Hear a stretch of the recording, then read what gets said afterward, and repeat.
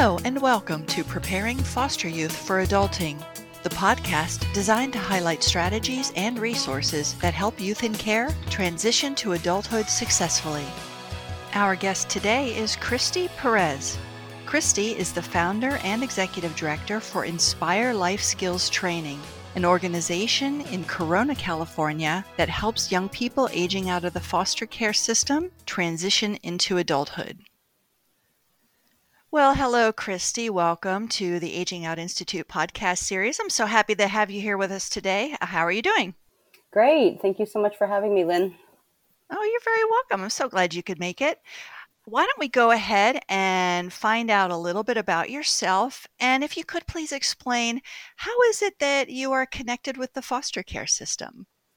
Sure. So I am a wife and mom, and I was home with my littles. I had twin daughters that were in kindergarten at the time, and my former husband was a social worker for the county. And he would tell me about cases that he had where the students were like 16 to 18 and they really desired to go to college, but there was no financial support for them or, just even emotional, relational support for them to do that.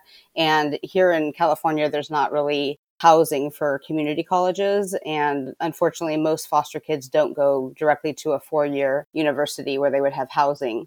So it just kind of stirred in my mind for a while, like, gosh, that just doesn't sound fair. I'm pretty much just a really justice-minded person. And so I thought, well, these kids need an opportunity. And so I'm going to have all this extra time on my hands. I thought, when my twins go to school full time, so I'm going to start something, and really had no idea what it was going to become and what the journey it was going to take me down for the last 15 years.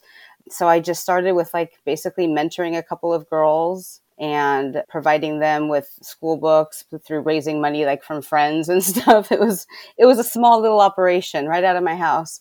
And then I realized pretty quickly that housing was the biggest component of need, that, it's really tough to mentor somebody that's not stably housed. So that kind of threw me into the whole, we have to get a house.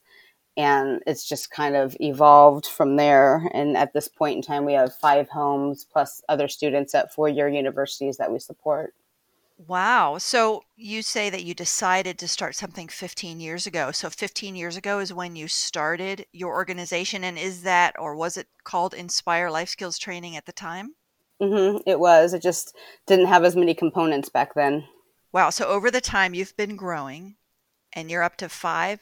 Mm-hmm. Yeah, we've added a lot of programming and houses and some staff. And yeah, so we're up to 5 homes right now. And then we have another new program called Inspired Scholars, in which former foster youth attending 4-year universities can apply to us. And we do online coaching with them each month to offer that, emotional support. But we also give them financial stipends each month.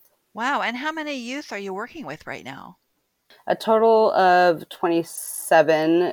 Well, we have 23 spaces in the houses, and 4 spaces for Inspired Scholars. Okay. And how large is your organization insofar as what is your region and how many staff do you have to work with those 27 youth? Pretty small. We are in the Inland Empire of Southern California. However, students can come to us from other counties. We are completely privately funded, so we don't have a county contract that we have to stick to a certain county. And right now we have, just as of Monday, 3 staff that work with the students more directly, and 1 programs assistant that helps in the office. And she does do some things with the students, helps them with job applications and things like that to kind of get her feet wet with working with the students. But we have a brand new male case manager that just came on with us. And then myself and a resource developer. And so for the past 11 years, the resource developer and I have been wearing just a ton of hats and doing a lot of different things.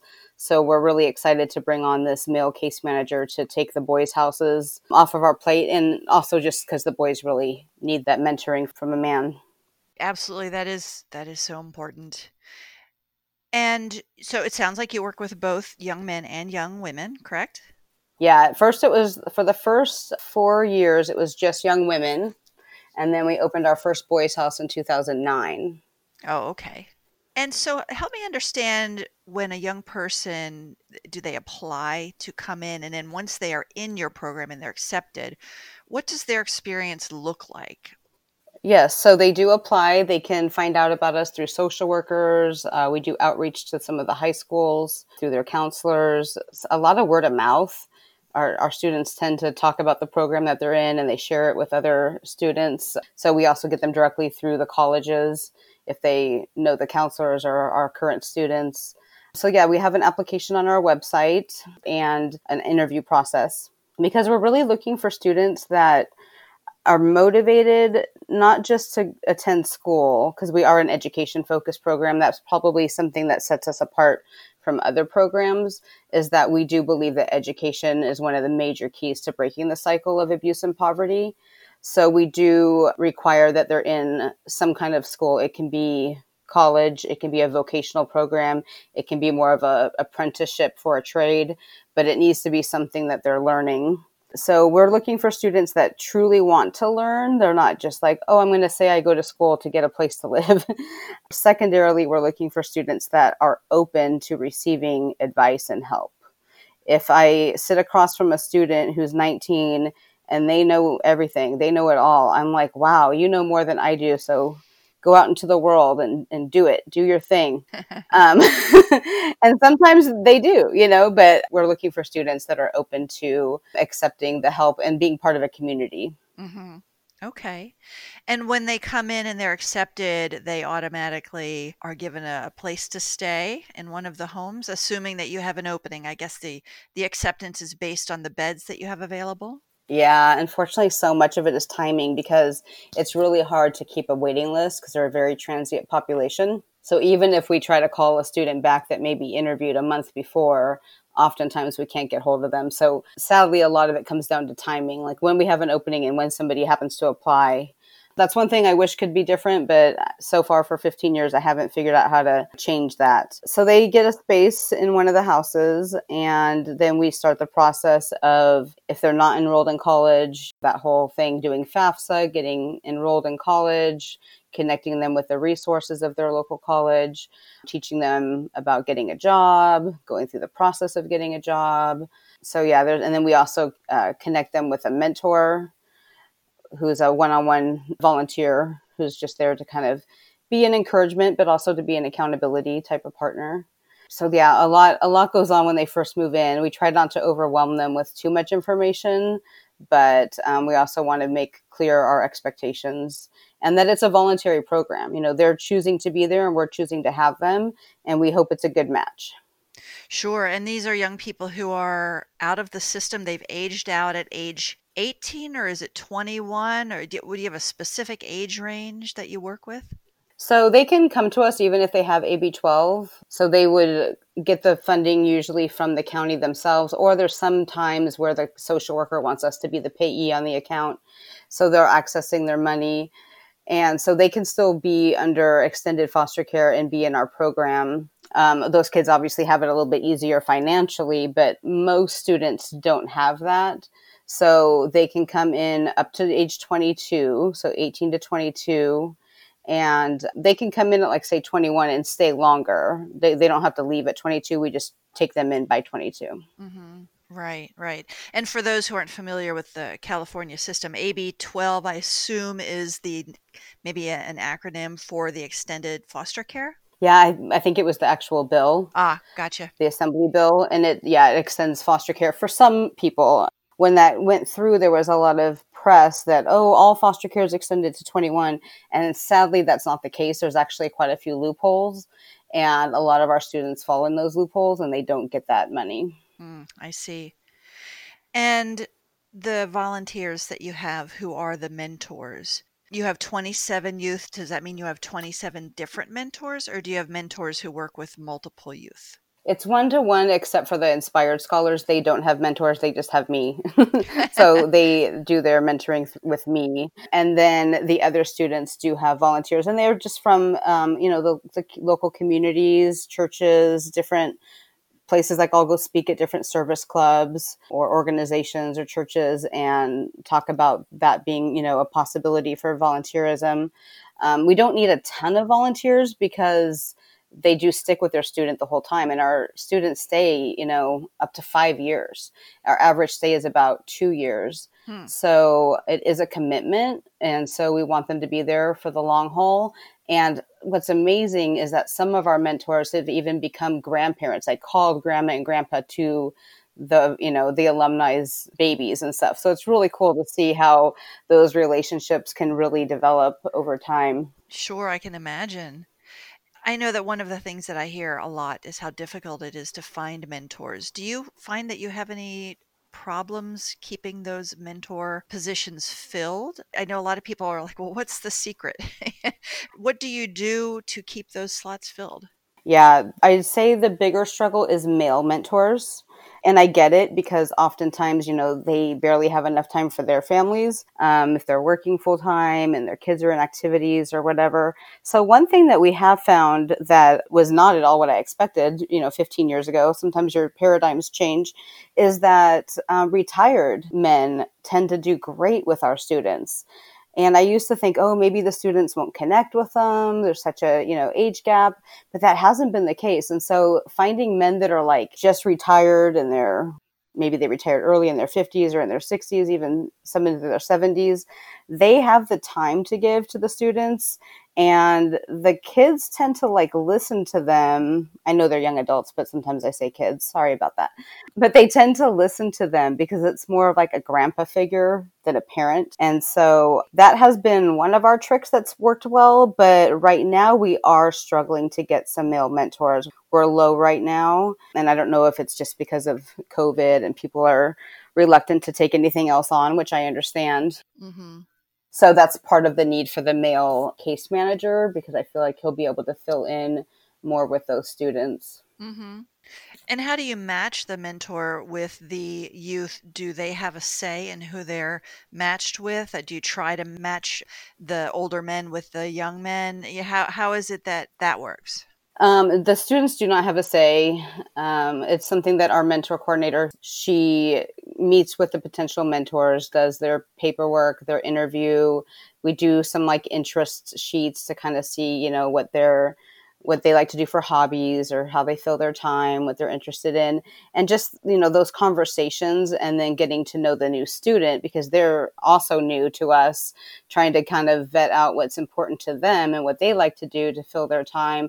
Because with the boys, it needs to be a little bit more activity based. They're not like women who are like, let's just go have breakfast and talk. They kind of might want to share an activity or do something alongside of each other to talk. So we do our best to try to match that up, but unfortunately there isn't a plethora of men waiting to mentor for us to choose from. But we can sometimes just tell personality, style, and if we think that they'll blend together well or not. And sometimes we're wrong. Oh, I was saying sometimes we're wrong and we have to say, okay, that one didn't work out. And we do have the students tell us how they're feeling about the match and if we want to, try something different.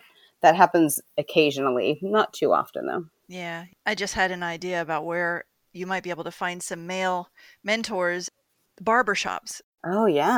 In fact, there's one right across the street from my office. I don't know why I never thought of that. You would have to probably just strike up a friendship with the owner and maybe have the opportunity to share with the folks who are there now and then, go in and talk to the gentlemen who are getting their hair cut, or I don't know, flyers. It's just a thought. No, that's a great thought. That's a great thought. And there literally is one right across from our office. I will definitely have to go in there and feel it out. One thing you just mentioned, and I've always found to be true as well, is young people really do seem to open up more when you're doing something with them. And even young ladies too. But I know what you're saying. They're more likely to just sit and talk.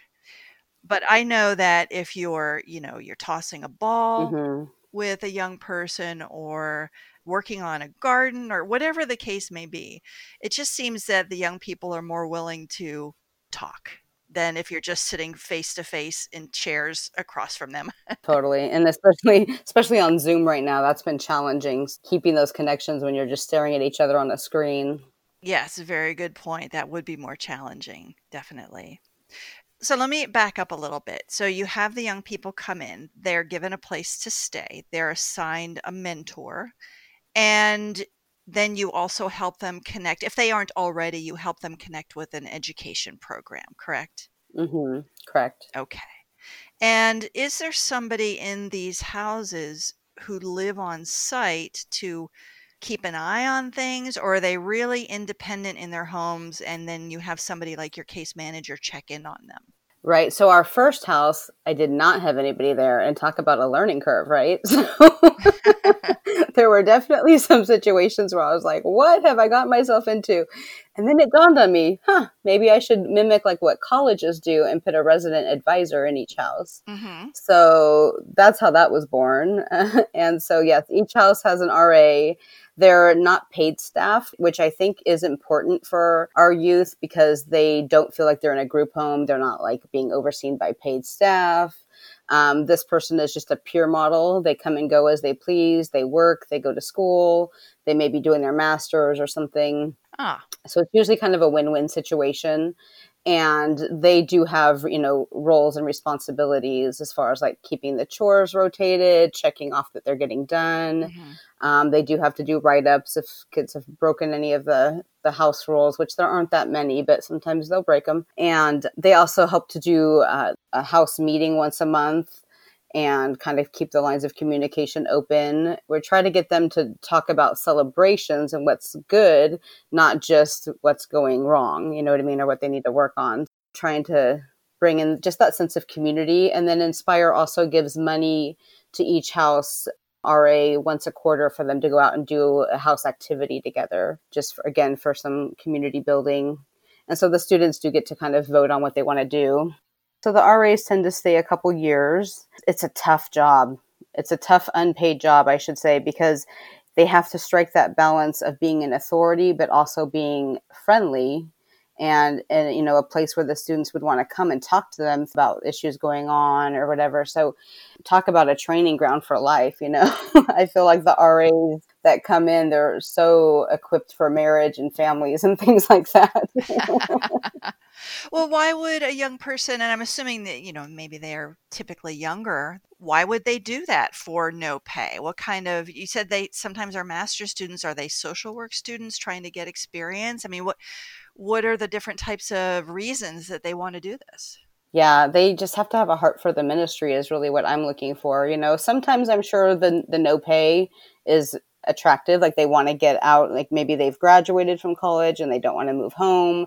They don't have money for an apartment. I'm sure some of those factors play in, but ultimately they have to want to pour into the lives of these young adults. And that's, obviously what we're looking for. So, I mean, I'm sure they have different reasons for doing it, but that's what I'm looking for is that there is some desire to build community and connections.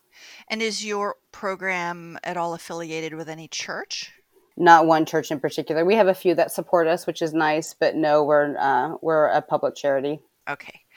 Now, you say you help young people up to the age of 22, the oldest that they could be to be accepted, I gather. Yeah, we've had some stay like till 26. Like, you're gonna have kids in here, but yeah. So that's when they come into us later.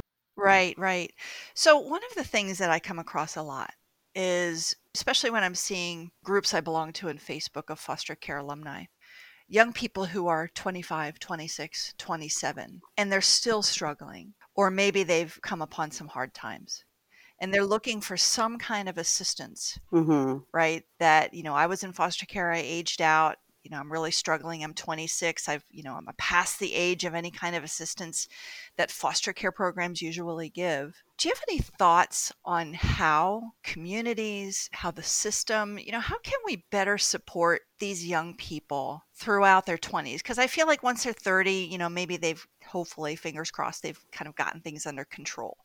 But it's just something that I wrestle with is what can we do? I'm just wondering if you've ever thought about that.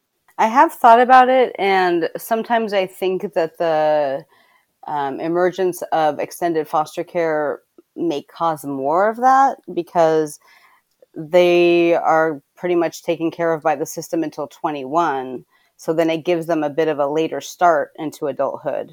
So I think that's why maybe at 26, 27, they may still be struggling.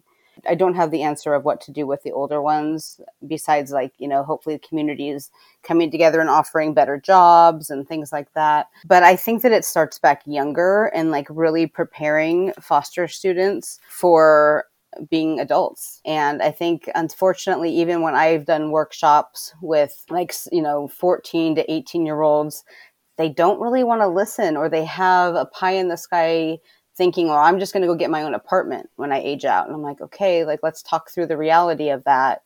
And they don't really want to see the truth of the situation and how challenging that would be.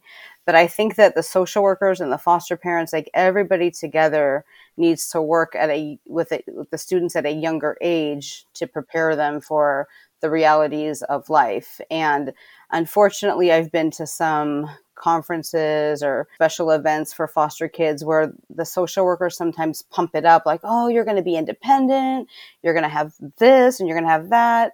And they think it's just going to come so easily. And I understand that they're trying to encourage them to be, excited into adulthood, but I think that some of the reality is lacking.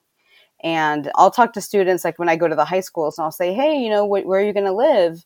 Do you want to look into our program? And they'll be like, oh, no, I'm just going to get my own place. And then sometimes those students call me 6 months later and they're like, oh, yeah, like I can't really do that, especially in Southern California. So I think just having those realistic conversations from a younger age, maybe then when they're in their younger 20s, they're preparing better and they're starting to get better jobs. Yeah, that's kind of what I can think of to try to prevent that. And then the community's coming together to try to give the older young adults better jobs and better opportunities. Mm-hmm.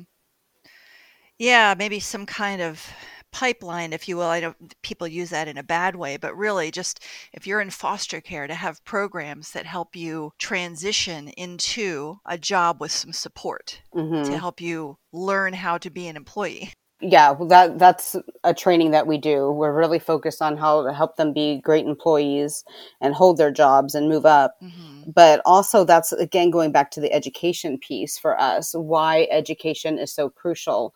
Because if they don't have any vocational certificate or any trade or any college degree, you're right. At 26, 27, they may be in the exact same spot that they were in at 18, 19. Mm-hmm. So that's why we are constantly reminding our students, yeah, I know you can go work at Amazon for $15 an hour, and that feels like a ton of money right now. But in 8 years, you're still going to be right around there. Or you can focus more on your education and make some sacrifices right now. And then in 8 years, you're going to be in a completely different position. Right, exactly. So it sounds like you don't necessarily, I don't want to say push, but guide young people to go into college, that you're open to, college, the trades, maybe whatever would be the right choice for that young person, right? Yeah, I would love to see more of our students go into trades. They don't tend to want to. We have a donor that has an HVAC company, and he is willing to completely take in 1 or 2 students at a time, teach them the HVAC trade, and they can make some great money. But I don't really have students that want to do that, and I wish I did. And why do you think that is? I know that it's not glamorous Yeah. to go in that direction, and I know that it's work, right? You have to actually, you're thinking about getting your hands dirty, if you will, that kind of approach. Is it because the schools don't paint it in a good light? Because that's the other thing I wrestle with. I follow Mike Rowe, and I think he's really great as far as being an advocate Yeah. for the trades. But what do you see as far as why the young people don't want to go down that road? I think that the community colleges, at least in our area, are turning a tide on that, and they are offering a lot more, they call them CTE courses. Mm-hmm. So I think that that's good because the students may have heard the messaging from a young age, like, oh, be the first in your family to go to college. You really should do this. And that's great, but not all kids are cut out for traditional academia. And so if the trades are on the college campuses too, hopefully they still feel like they're part of that college experience, but they're learning a trade. So I think part of it is perception and just like what they've been told. Yeah. And that's my guess. And part of it is that they may not want to have to get dirty and work, Mm-hmm. But sadly, the reality is that a lot of our students are missing a lot of academic building blocks. Yes. And so their goals and their desires are not always going to take them all the way to the finish line. And that's when it's the most heartbreaking, Mm-hmm. when they have the drive, but they don't always have the ability. Mm-hmm. And so having those hard conversations with students after maybe they've had 3 failed semesters of college, and it's like, okay, let's look into some other options. We still want you to be living with us. What can we look into? And that's sometimes where we find, the auto tech or the cosmetology or early childhood education to be like a preschool teacher or things like that. So I wish there were even more options personally, but those are some of the things that we try to talk to them about. Yeah, yeah, sure. I like that you have that flexibility that you can help a young person shift gears and stay in the same program. So you do help them with some career knowledge and skills. So help me understand your life skills program. Is this a program that you've built yourself? Yes, so we have life skills where we bring all 5 houses together twice a month. And so that's fun because we do hold it at a church in Riverside. The church is kind enough to provide a dinner for our students. So they're excited to see each other. So it's part social. And then there's always a topic. Before COVID hit, we were really focusing on building resilience and growth mindset. And because we find that most of the issues that we struggle with go back to that, the lack of resilience. And so just teaching them that they can still build those skills. And then during COVID, when that hit, we had to obviously switch gears and go to a Zoom platform. So thankfully, my other 2 staff people jumped on it and created an amazing job training program. And so that ran for 4 weeks. And then some of the other major topics that we try to focus on are like health and wellness, financial literacy. We always do a spring cleaning each year to teach them how to really deep clean their houses. We'll also just do some fun things, just some community building things. But we try to hit a good, 6 to 10 topics a year. And it's all stuff that they need that's pertinent to their age and getting ready to be completely on their own. Mm-hmm. Do you have any tie-in with your mentors? So in other words, the mentors know what that you've just covered in life skills training and that they can reinforce then? Sometimes, yeah, through emails or like our mentor training. Like we have a mentor training tonight. And then we're going to teach the same topic to the students next week. So we do try to keep them aware of what we're teaching the students and how they can kind of back that up in their time together. Mm-hmm. Yeah, I could see that as definitely being helpful to have that reinforcement because just sitting in a workshop and then leaving, I know at least from my own career experiences, you don't always retain much. Yeah, and they may not always.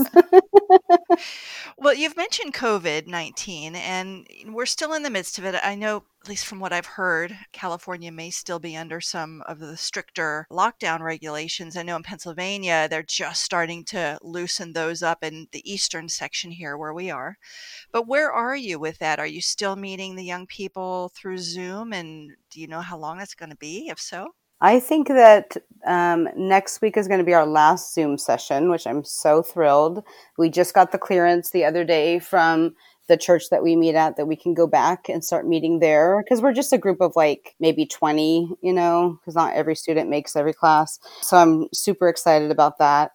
So we have a session today and we'll have a session next Tuesday. And then I think we'll be back in business. And this is the first week that I've gone back to picking up the students one-on-one and like taking them to breakfast or lunch to kind of do our check-ins. For a while there, we were just dropping food off at the porches. And then maybe last month we started going into the house and checking in on them, maybe with a mask on and stuff like that. So this is the first week where I feel some sort of getting back to normal. Oh, yeah. Yeah, good. And the mentors, I guess, have had to work with their young people remotely as well through technology. Yeah, we've kind of allowed them to do what they're comfortable with. So we did have like one mentor was taking her student to job interviews still. And we're like, well, if you're comfortable with that, we try not to micromanage those relationships too much. We do have some guidelines, but luckily all of our students are adults. And so we don't have to be as strict as if they were minors. Right, right. Okay, well, I'm glad that things are getting back to normal for you. And Mm-hmm. if that's the case for you, then I'm going to guess that it's the case for a lot of programs. So I'm really glad to hear that. We're still keeping it small. Yeah, like we usually do a big summer barbecue with all the mentors, the board of directors, the students, the families of the mentors. So this year we did cancel that because it was going to be in 2 weeks, and we're just going to do a simple catered dinner and cornhole tournament with the students, just the staff and the students. So something so fun to get to the students together, but we're not going to include everybody. Yeah. Before I move on to a couple of my final questions, I did want to ask about the Inspired Scholars program that you have. How is their experience different, other than having you as a mentor? How is their experience different than the other young people? Well, so it's a new program. We're just 1 year in. And so we're still figuring that out. I mean, they're welcome to come to events if they're around. Like our young man that's at UC Santa Barbara, he did come to our Christmas party in December. So that was really cool to be able to see him in person. But their experience is different in the fact that they just don't have quite the sense of community. We really encourage them to get involved in things at their school so that they're getting some connections that way. And then they don't have their own personal mentor, and they're not having the life skills classes. So they're definitely more removed. The three that we've had so far were a little older, further along in their college career. So if it was a brand new 18-year-old, I might have to look at how we adjust that and do some sort of one-on-one life skills with them. But since the ones that we've had so far have been a bit older, they've just been, obviously grateful for the financial support and the coaching. Yeah. And do they have room? Do they have a place to stay housing wise with you, or are they on campus primarily? Either on campus or like off campus apartments that we're helping to pay for. Oh, okay. Okay. I see.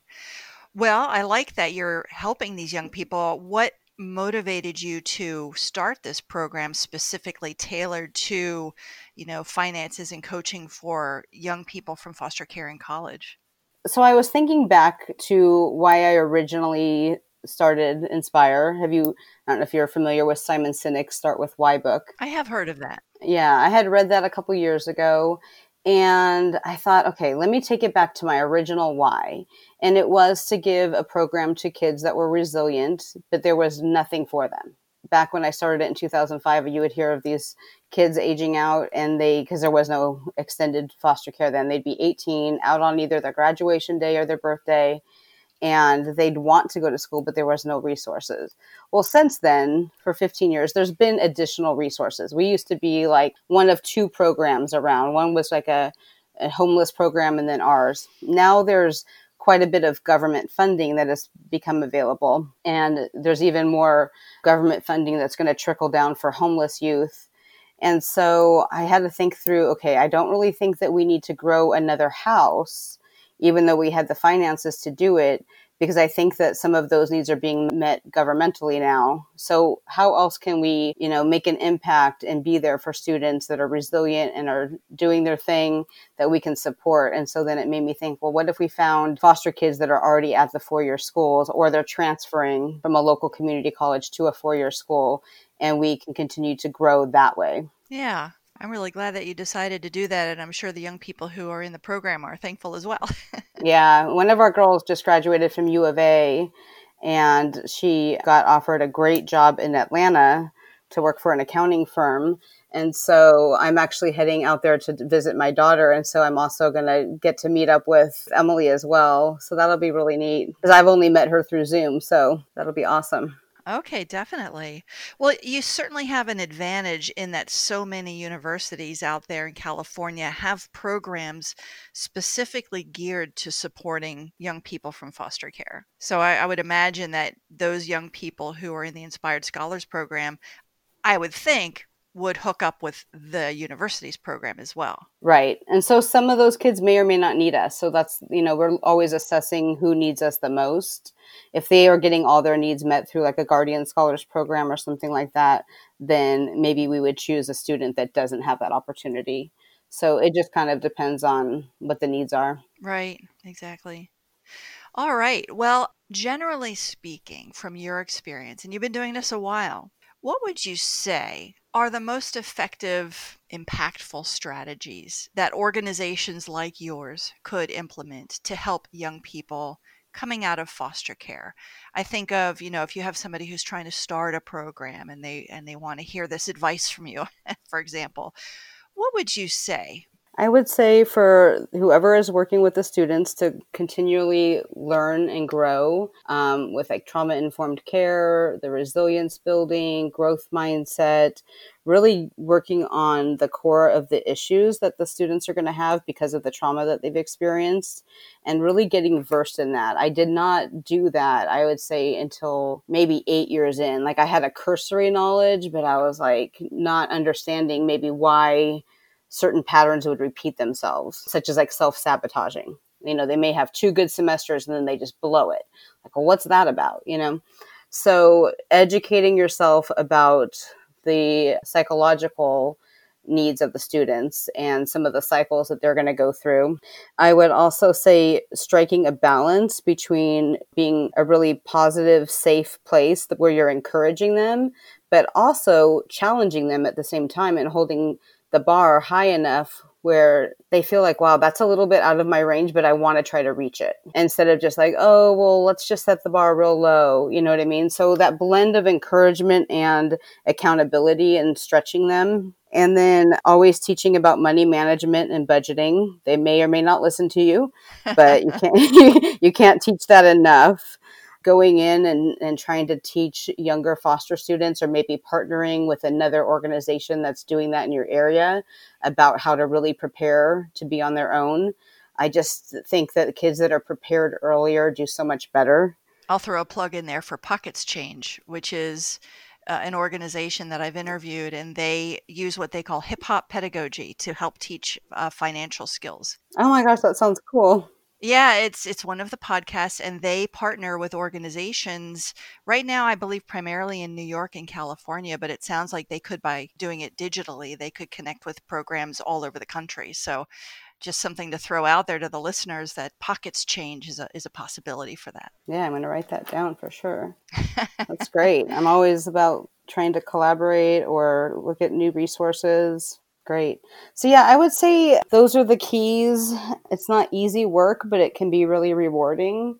So I think, I do get those calls quite often. Oh, I want to start a program just like yours. And I'll always start by saying, well, really do a needs assessment in your area, because of the fact that there is so much more government funding now.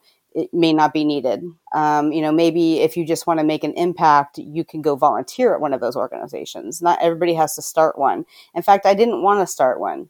I wanted to volunteer, but there was nothing in my area. So therefore, I'm like, oh, I guess I'm starting this. Well, that's the difference between you and some other folks, is you felt the motivation to the degree that you're like, well, it has to be done. Yeah. So I guess I'll do it. Yeah, I did feel an intense drive that something needed to be here, but I would have been fine just volunteering or partnering along another organization. So that's always my first bit of advice, is you don't always have to be the one to start it. There might be a program in your area doing amazing work. So see how you can join up with them. And maybe you have, a skill or a program that you can bring to that organization without having to totally start your own nonprofit, because it's not easy. I've had to teach myself along the way how to be an administrator, like everything with running a nonprofit. There's a lot to it. And initially we just think, oh, I want to make an impact on these, young people's lives. And that's true, but that's only a small piece of what you have to do if you're a director. Mm-hmm. Right, exactly. And there are a lot of hoops to jump through when you're a nonprofit too. There are, but that's why I'm glad that we're private, because I don't have nearly as many as government-funded nonprofits. True. Yes. Exactly. Well, I tell you what, before I forget, because you say you do get calls from people asking, what can I do? How can people contact you if they'd like to reach out to you and ask about your program? What's the best way for them to get in touch with you? Sure. My email is Kristi, which is Kristi, at inspirelifeskills.org. And we have created a business growth model. So if somebody wants to start a program like Inspire in their city, we have helped a couple other organizations get started. And so we do have like a consulting, agreement that we can create where we are willing to share a lot of our paperwork, so many contracts and policies and procedures that we've developed over the years. And then one-on-one consulting with me or our resource developer. There is a fee for that, but gosh, if I had had that 15 years ago and not had to have created everything, I would have done it for sure.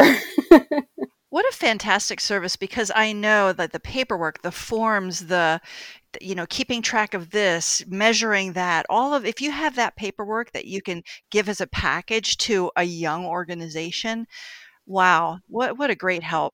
We don't do the 501c3 part of things. That's not our scope, but it's more on the programming. Right, that's fantastic. And what is your website address? InspireLifeSkills.org. That's right. I guess you said that as part of your email, of course. Wonderful. Well, I thank you so much, Christy, for being part of this interview, this whole podcast series. I've loved learning about your program, Inspires Life Skills, and I do wish you the best moving forward, getting back to your normal routine with meeting with your young people and your mentors. And I do wish you all the best moving forward. Wonderful. Thank you so much for letting me come on and share. Oh, you're very, very welcome. And for the listeners who have listened to the end, thank you so much for doing so. As I've said before, we try to put out a podcast at the very latest every 2 weeks, but generally every week we'll put one out there, so you can look for another one coming out in just a week.